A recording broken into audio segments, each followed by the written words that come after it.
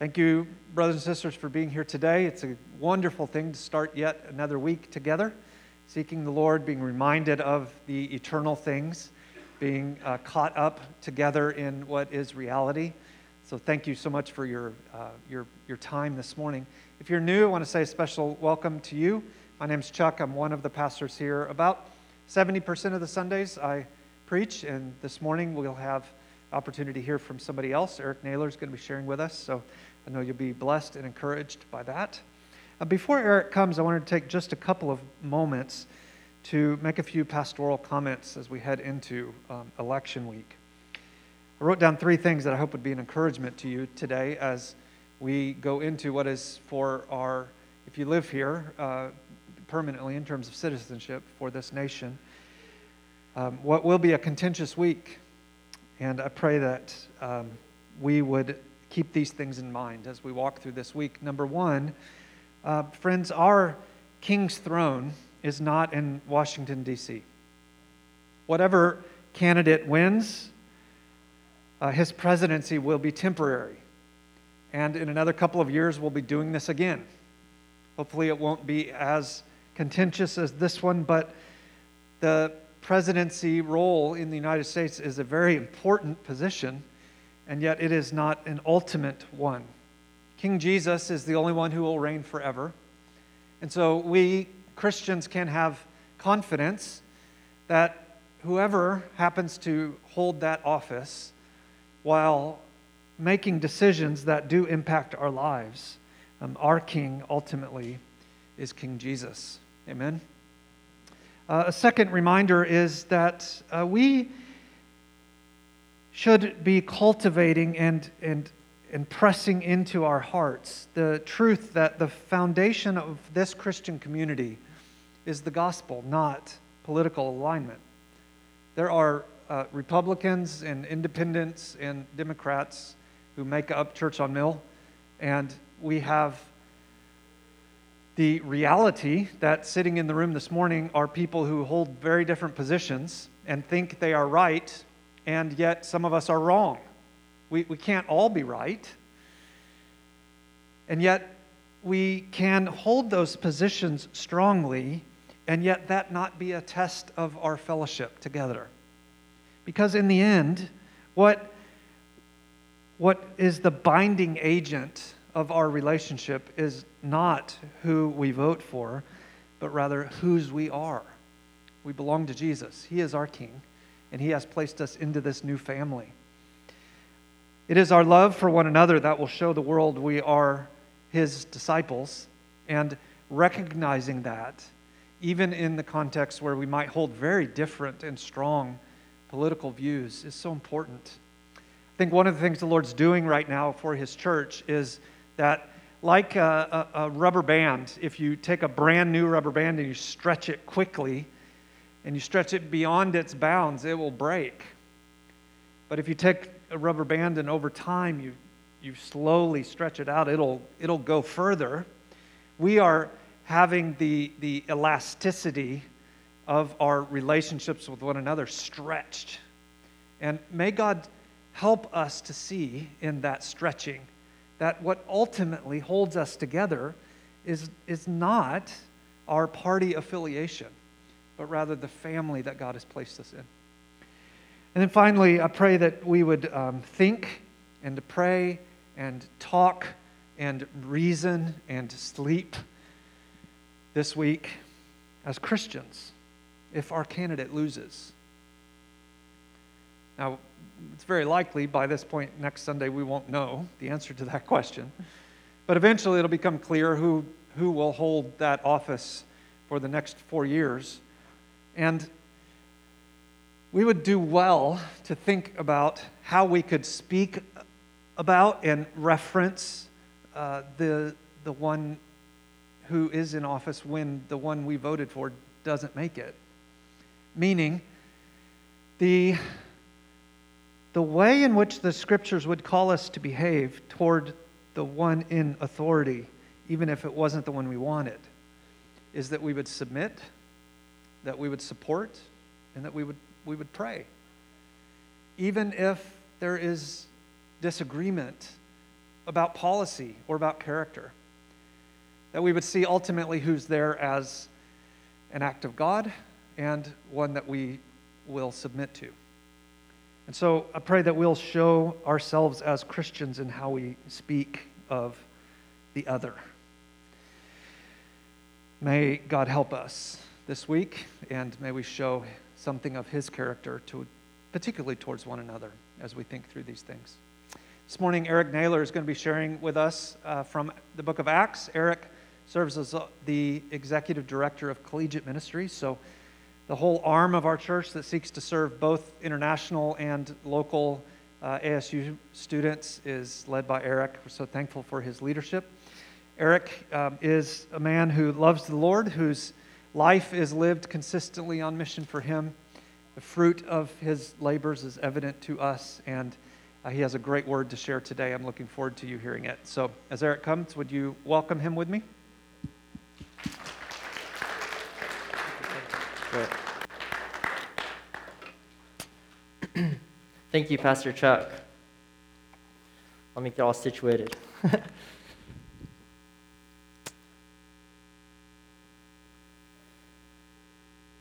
Good morning, Church on Mill. I feel so privileged and honored to be able to preach the word to you guys this morning. And if you have any children in the room for grades kindergarten through 5th, you can be dismissed now, and they have age-appropriate learning at this time. If this is your first time here, welcome. And especially if you wouldn't identify as a Christian, I just want to say doubly welcome. I'm so glad you're here. This is a building, and these are people that love your presence, and we're glad that you are here. Now, every Sunday, at least since March, we have been, as a church, working through the book of Acts. This book was written over 2,000 years ago, and we are considering what did the original author say, and what did the original audience hear? And there's truths in this book. And we believe that the truths exist, can permeate time and culture and space, and there's a message that is true for us this morning. Today we pick up in the middle of this story. We're going to be in Acts chapter 23. You could turn there. There's blue Bibles in the back if you would like to look at that. There'll also be some scripture up on the screens behind me. Now, before we read, let me just give a quick snapshot of all that has just happened.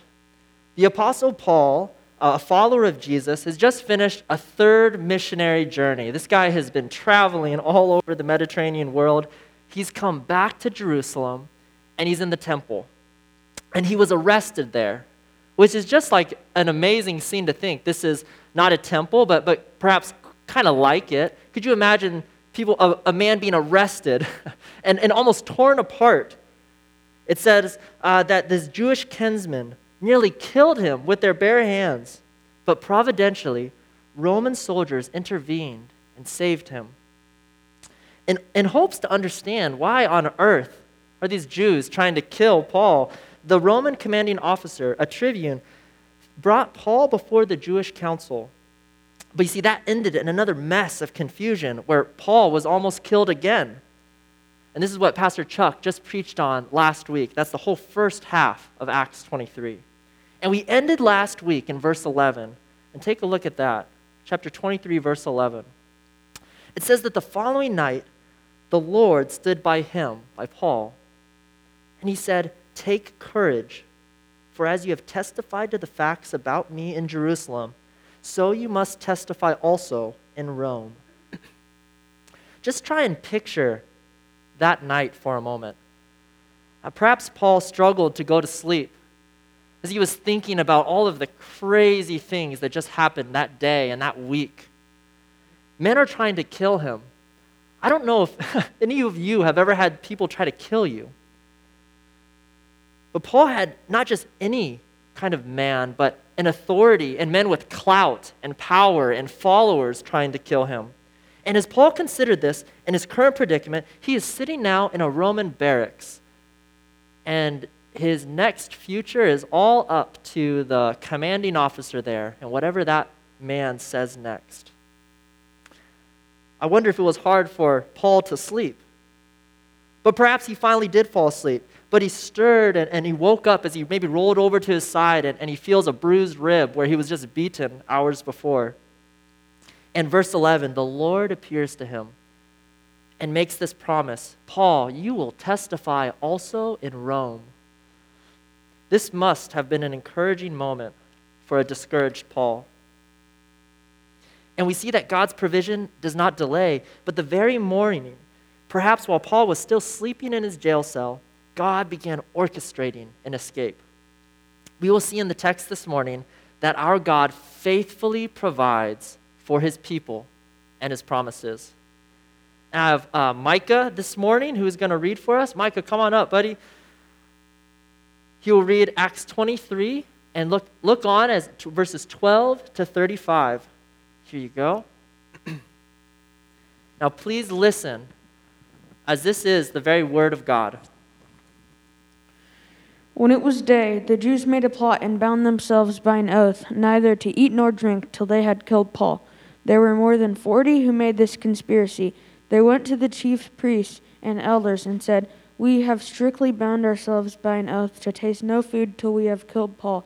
Now therefore you, along with the council, give notice to the tribune to bring him down to you, as though you were going to determine his case more exactly. And we are ready to kill him before he comes near. Now the son of Paul's sister heard of their ambush, so he went and entered the barracks and told Paul. Paul called one of the centurions and said, Take this young man to the tribune, for he has something to tell him. So he took and brought him to the tribune and said, Paul the prisoner called me and asked me to bring this young man to you, as he has something to say to you. The tribune took him by the hand, and going aside asked him privately, What is it that you have to tell me? And he said, The Jews have agreed to ask you to bring Paul down to the council tomorrow, as though they were going to inquire somewhat more closely about him. But do not be persuaded by them, for more than 40 of their men are lying in ambush for him, who have bounded themselves by an oath neither to eat nor drink till they have killed him. And now they are ready, waiting for your consent. So the tribune dismissed the young man, charging him, Tell no one that you have informed me of these things. Then he called 2 of the centurions and said, Get ready 200 soldiers with 70 horsemen and 200 spearmen to go as far as Caesarea at the 3rd hour of the night. Also provide mounts for Paul to ride and bring him safely to Felix the governor. And he wrote a letter to this effect. Claudius Lysias, to the excellency of the governor Felix, greetings. This man was seized by the Jews and was about to be killed by him, when I came upon them with the soldiers and rescued him. Having learned that he was a Roman citizen and desiring to know the charge for which they were accusing him, I brought him down to their council. I found that he was being accused about questions of their law, but charged with nothing deserving death or imprisonment. And when it was disclosed to me that there would be a plot against the man, I sent him to you at once, ordering his accusers also to state before you what they have done against him. So the soldiers, according to their instructions, took Paul and brought him by night to Antipatris. And on the next day they returned to the barracks, letting the horsemen go on with him. When they had come to Caesarea and delivered the letter to the governor, they presented Paul before him. On reading the letter, he asked what province he was from, and when he learned that he was from Cilicia, he said, I will give you a hearing when your accusers arrive. And he commanded him to be guarded in Herod's praetorium. Great. Thank you, Micah.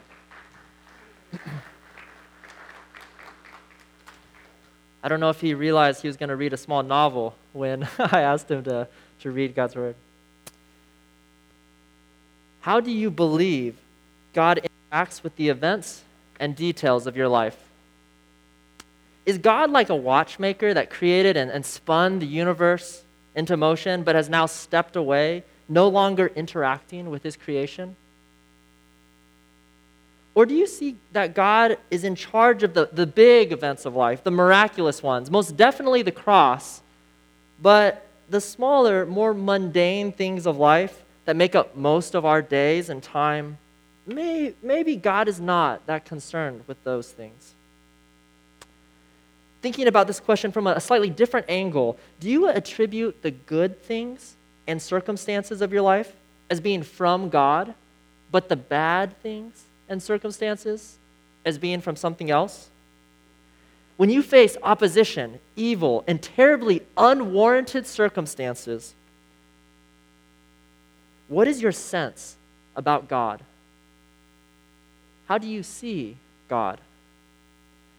In short, how do you see God's hand in the events of your life? The good, the bad, the big, and the small. So my prayer is that in these next few minutes, we would grow in our understanding of God as we think through these questions. I believe our passage sheds light on these questions, and I pray that this message would be an encouragement and help to you. And as Micah just read God's word, I wonder if you could see that our God faithfully provides for his people and his promises.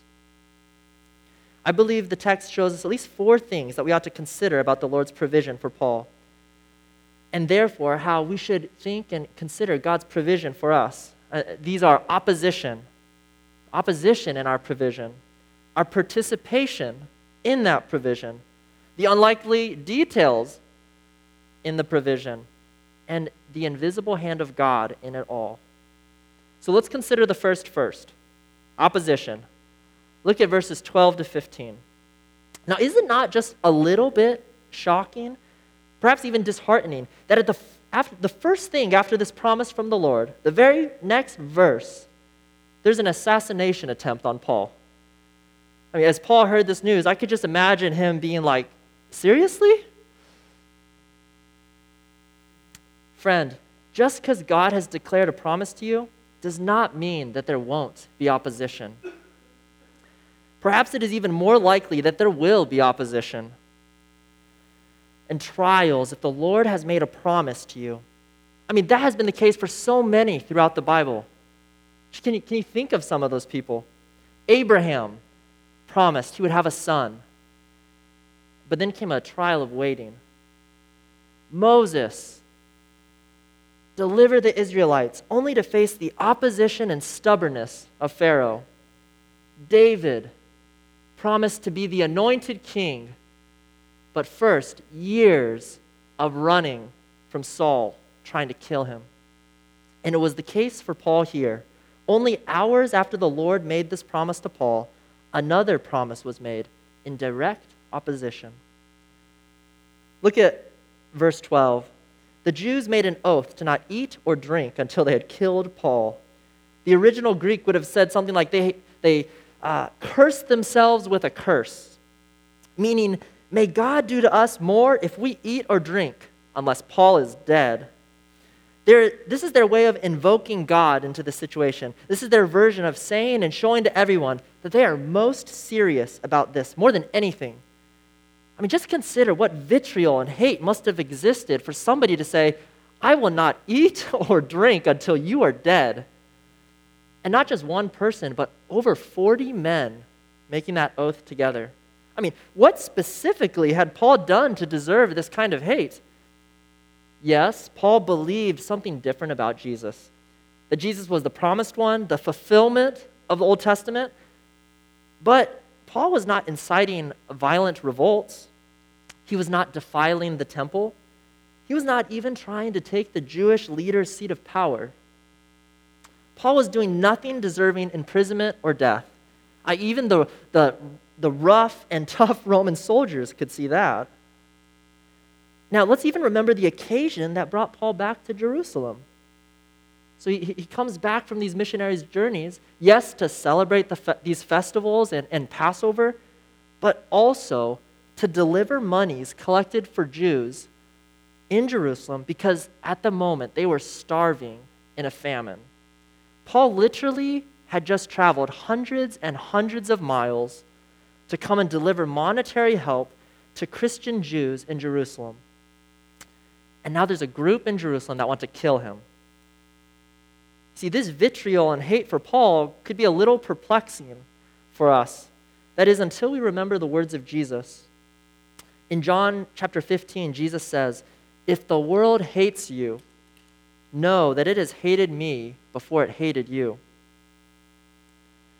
Jesus elaborates on this idea in one of his most famous sermons in Matthew chapter 5. He says, "Blessed are you when others revile you and persecute you and utter all kinds of evil against you falsely on my account." Jesus says, "Rejoice and be glad, for your reward is great in heaven, for so they persecuted the prophets who were before you." And so there we have it. The hate and vitriol for Paul was because of Jesus. As Paul aligned his life and became more like his Savior, the world hated him ever more. And so, Christian, you will find times in your life when you experience unreasonable and unwarranted hate and vitriol because of your faith.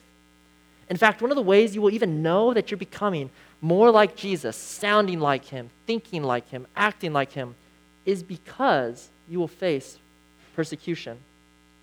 Jesus said that would happen. It happened to the prophets, it happened to the apostles, and it will happen to you too. But Jesus makes another promise in Matthew 5. He says, "Blessed are you when this happens, for it is proof positive that the kingdom of heaven is yours." Christian, you can rejoice and be glad, for your reward is great in heaven. I mean, just think about that promise. Heaven, but your reward is great in heaven. I mean, that is not just my musing, but a promise from our risen and reigning King. One more note on this oath that was made here in Acts. Now, remember when Paul heard this, and I said, he might think, seriously?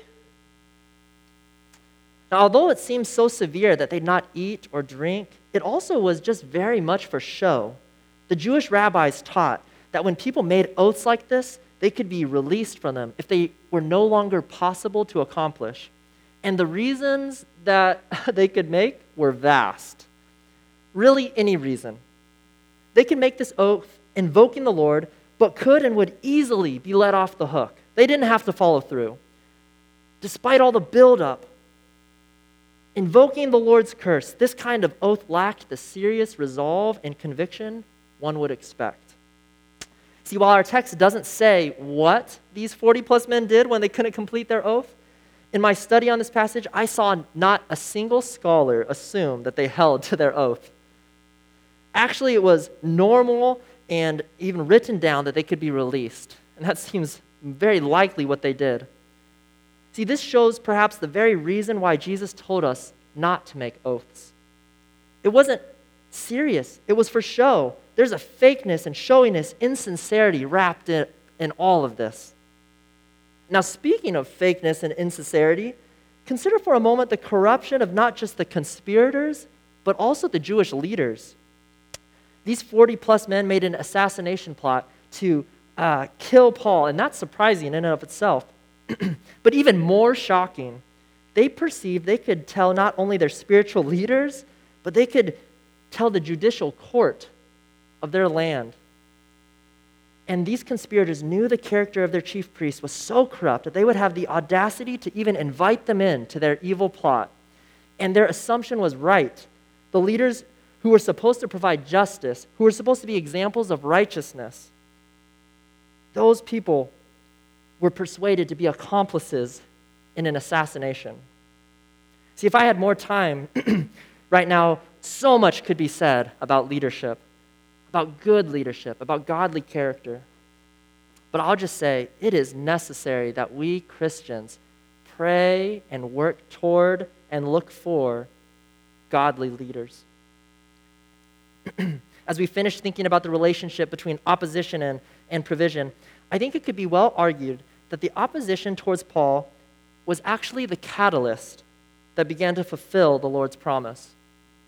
There seems to be no evidence that the Romans were going to move Paul, but then this evil plot was hatched, and it resulted moving Paul 60 miles closer to the destination Rome that the Lord promised. See, God can use the opposition we face as the first domino that cascades into the provision that we need. It's November 1st today, Now, 10 months of 2020 behind us. Has anyone faced any trials or opposition this year?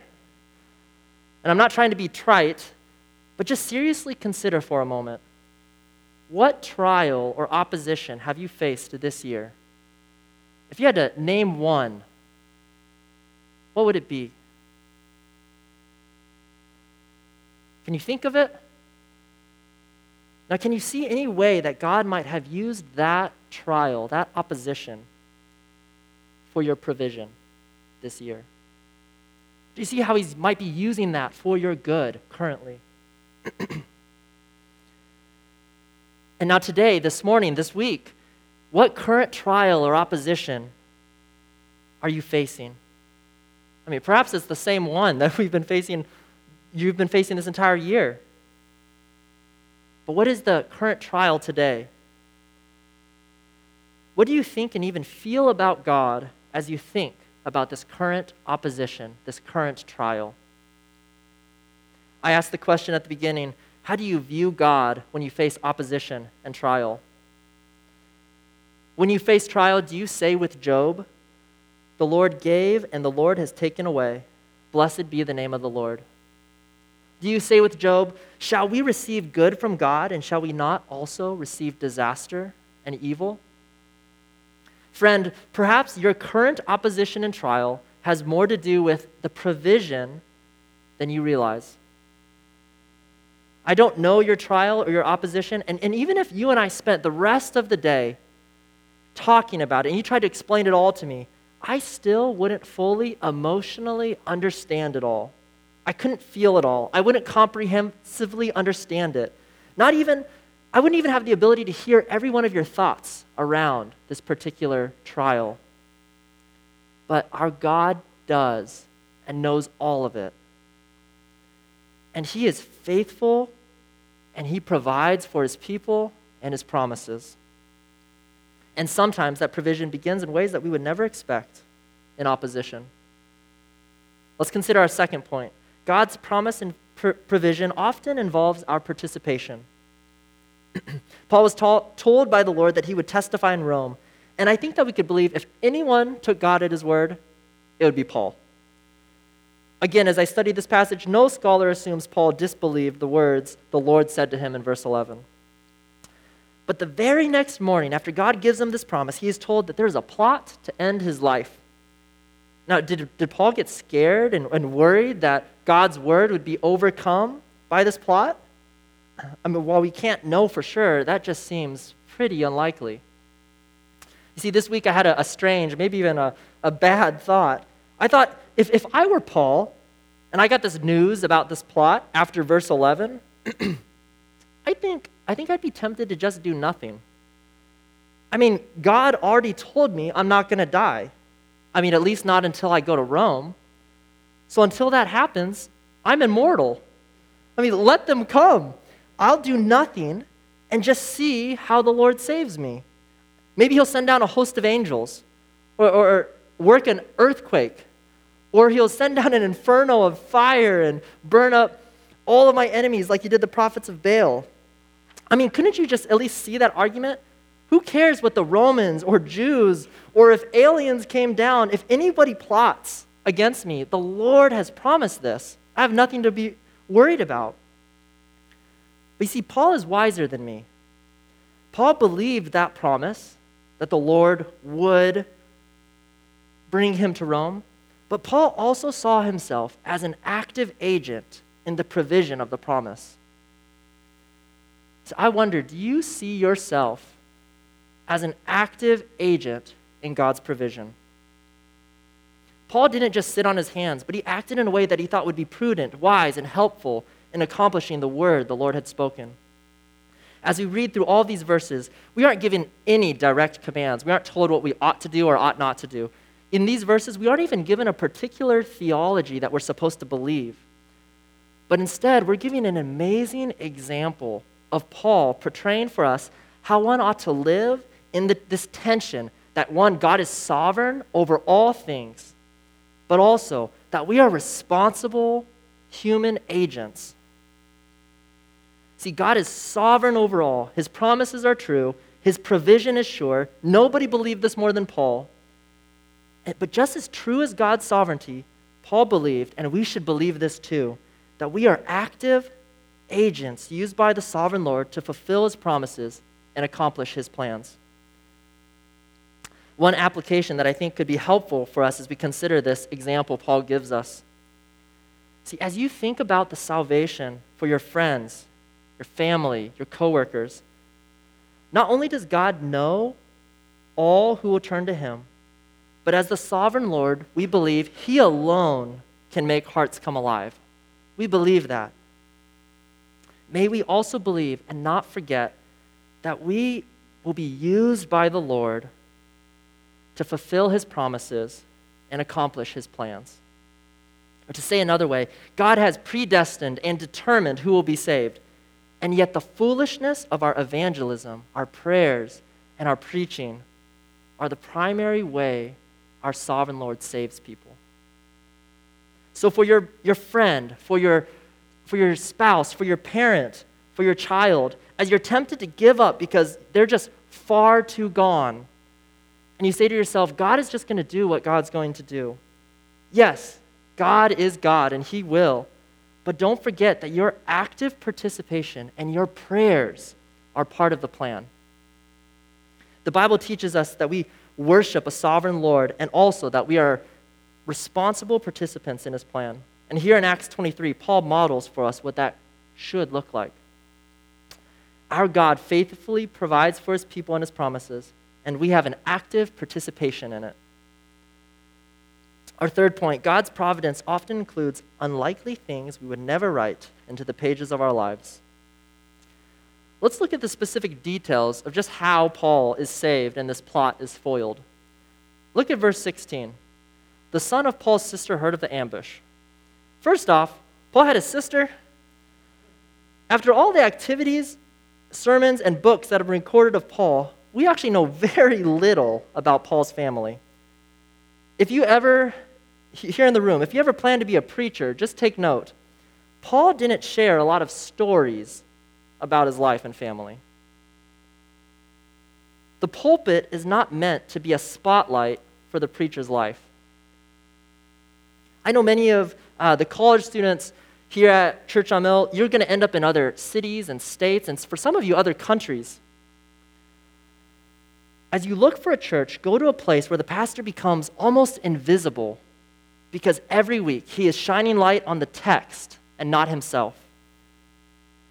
Church on Mill, I don't know if we always realize how rare it is in our day that we have a gem and even provision in our pastor, Chuck, who exalts the word and not himself, week after week after week. So we know very little about Paul's family and life, despite so much of the New Testament even being written by him.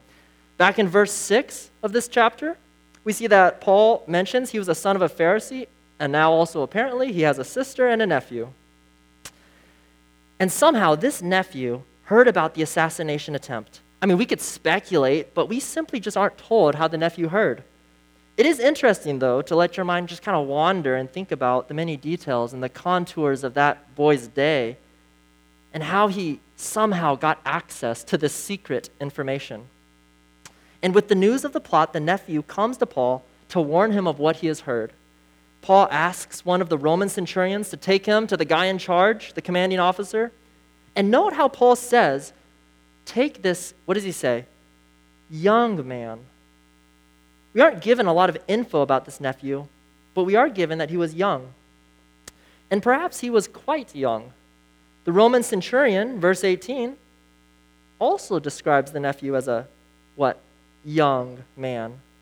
And now looking at verse 19, the commanding officer, this Roman tribune, takes him by the hand. And sometimes we call our college students or our high school students young men, but it just seems a little odd to me that a rough and tough Roman soldier would take a senior in high school or a 200-pound college man by the hand and say, come over here, let's talk. Although it starts to make a little bit more sense if the nephew was a young man like Micah, or perhaps even a little bit younger than Micah.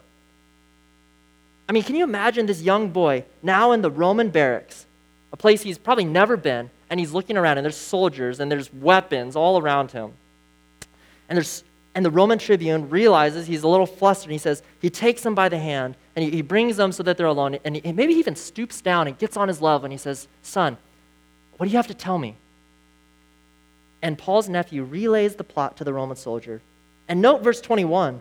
It is more than just giving info, but this little guy, his boldness, telling the Roman commander, "Don't be persuaded."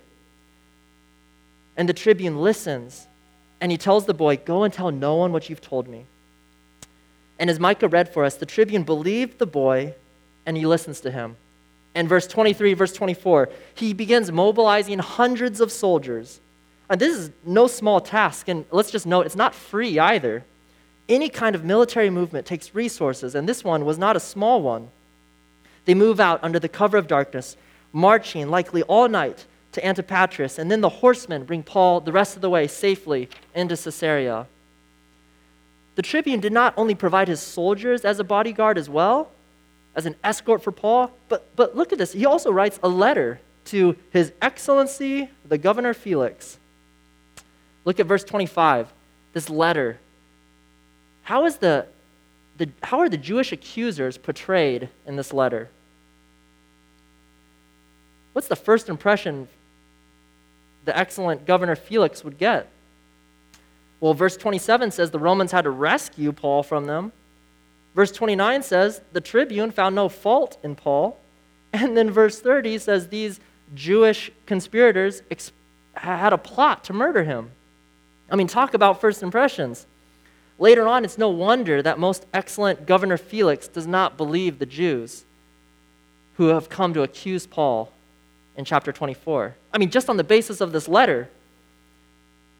And so our chapter ends with Paul being now guarded in Herod's praetorium, being guarded by a Roman army, the strongest army in the world at that time. The Jewish conspirators tried to use the Romans to carry out their will, but God sovereignly used the conspiracy to incite the Romans to carry out the Lord's promise. How ironic that God uses the Roman troop to protect Paul from his own kinsmen, and a threat on Paul's life leads to greater protection and even stronger security for him. Before we go any further, let's just make note of how God was fulfilling his promise and providing for Paul, albeit unlikely means. So just real quickly, first, Paul has a sister and a nephew, and apparently this nephew had sympathetic disposition towards Paul.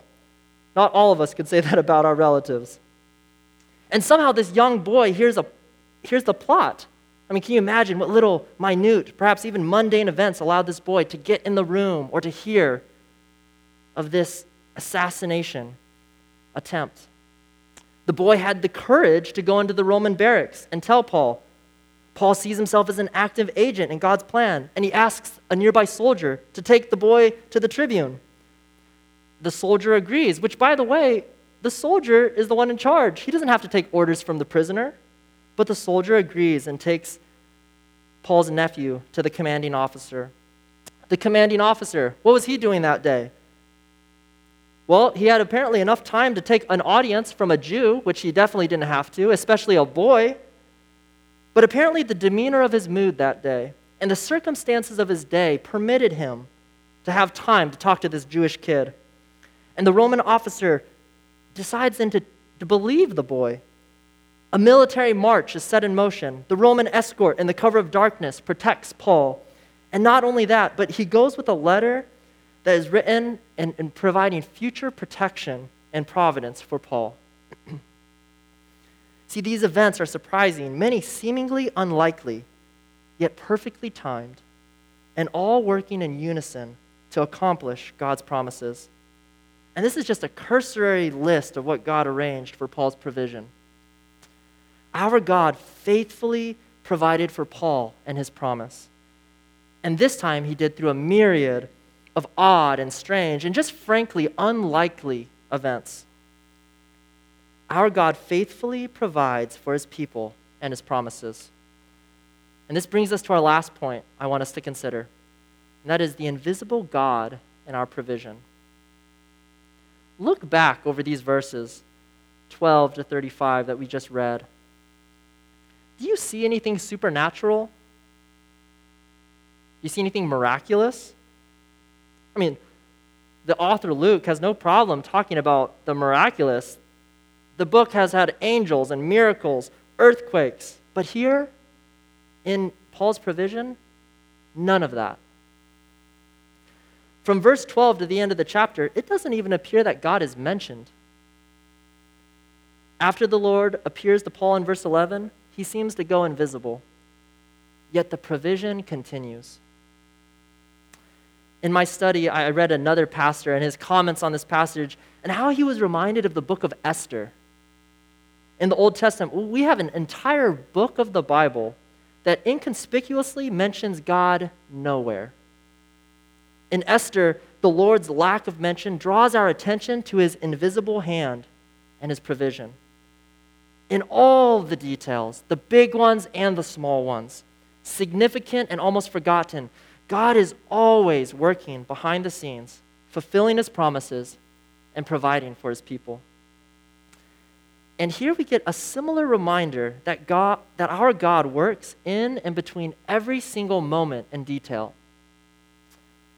Yes, Acts is filled with miracles, but perhaps it is even more filled with the natural, mundane, seemingly normal activities and events, all directed and informed by the invisible hand of God. Our God faithfully provides for his people and his promises, even when we don't see him.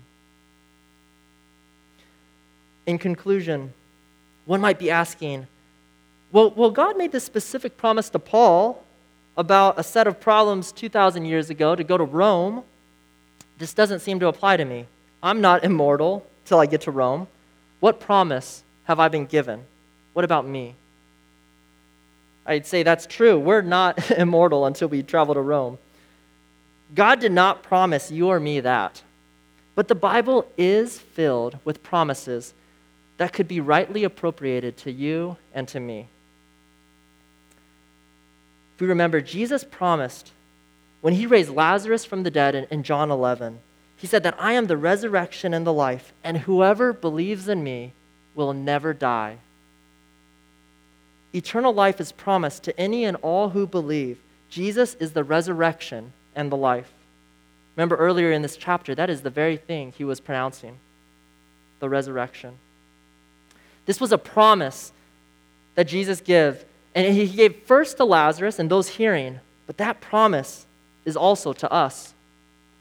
When Jesus rose from the grave and he ascended into heaven, he promised to those that follow him, those that are his disciples, I will be with you to the very end of the age. Matthew 28.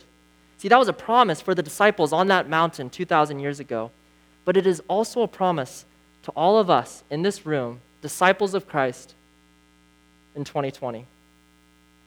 As you face opposition when you leave this building, when you don't see miracles happening, when you feel so worn down in the trials of your life, if you believe in Christ and the provision that he has provided you on the cross, then it is just like the Lord standing in the barracks before Paul. Our King Jesus says to you, he will be with you to the very end of the age. And if you're not a Christian, this promise is offered to you too. If you would believe in the Son of God, Jesus Christ, the one who was truly hated, the one who was condemned most unjustly, he has defeated death and he is coming back. And even though we can't see him, his invisible hand is working in every moment. And one day, we will see, no longer invisibly, but visibly, every single one of his promises came true. Let us end with these words from the Apostle Paul, and just rehearsing and claiming the promises that we have in Christ.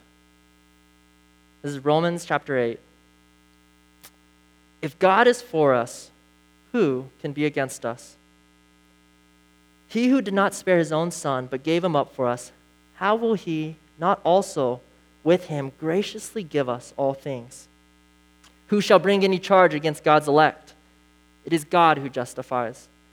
Who is it to condemn? Christ Jesus is the one who died, and more than that, who was raised, who is at the right hand of God, who indeed is interceding for us.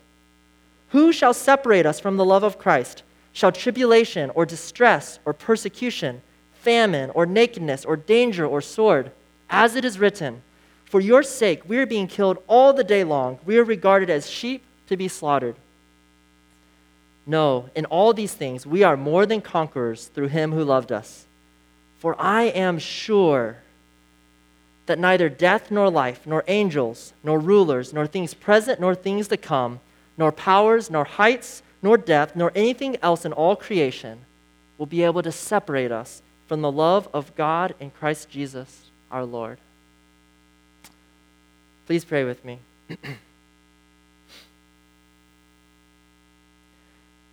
Father God, you know every one of us here in the room. And not only that, you know every circumstance in our life. You see the opposition and trials that we're facing today, that we faced this year. And you even see in our minds our frail beings and even the wavering of our faith at times. God, hold true to your promises for your name's sake and your glory. I pray that you would heal marriages in our church. You would convict our hearts to confess our hidden sins. The fear and anger that so many of us live in, that we would repent and that we would forgive. Help us believe in your promises even when we cannot see your invisible hand.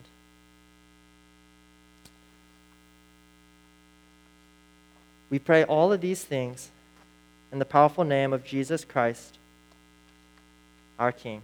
Amen.